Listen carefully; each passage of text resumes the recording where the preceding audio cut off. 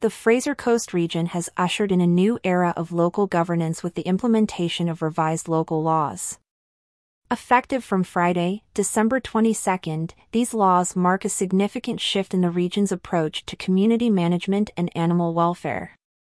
In 2021, the Fraser Coast Regional Council embarked on an extensive review of its 7 local laws. This initiative was driven by the need to align these laws with contemporary community expectations and the broader Queensland government system. A key feature of the new laws is the simplification of rules around animal keeping. The Council has removed the mandatory desexing and breeding approval process, now aligning with the state's system initiated in 2017. This change aims to streamline pet ownership regulations across the Fraser Coast region. In a move towards community-friendly regulations, residents are now permitted to plant small shrubs and other vegetation on their nature strips without requiring a permit. This amendment reflects the Council's commitment to fostering a greener and more vibrant community environment. The Council's proactive approach in involving the community is evident in the law formation process. Through workshops and surveys, residents had the opportunity to voice their opinions and contribute to the shaping of these laws, ensuring they resonate with the community's needs, as per the Regional Council's media release. The new laws are set to impact various aspects of daily life for residents and businesses.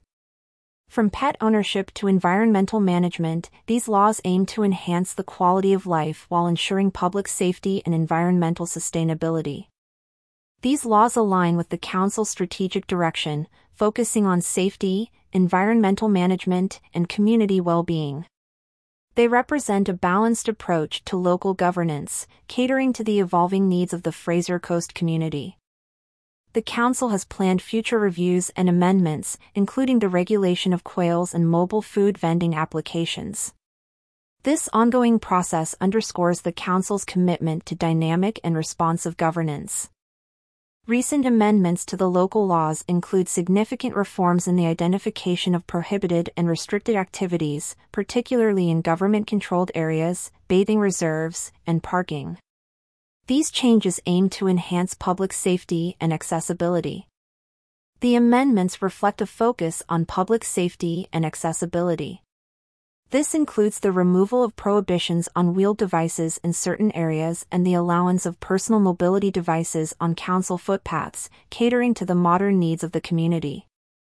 The Council's continuous engagement with the community in law amendments ensures that the local laws are reflective of the residents' needs. Public consultations on proposed amendments play a crucial role in this process. The Council's efforts in modernizing local laws are evident in these amendments. By simplifying regulations, updating definitions, and addressing typographical errors, the Council aims to make the laws more user-friendly and relevant to current times.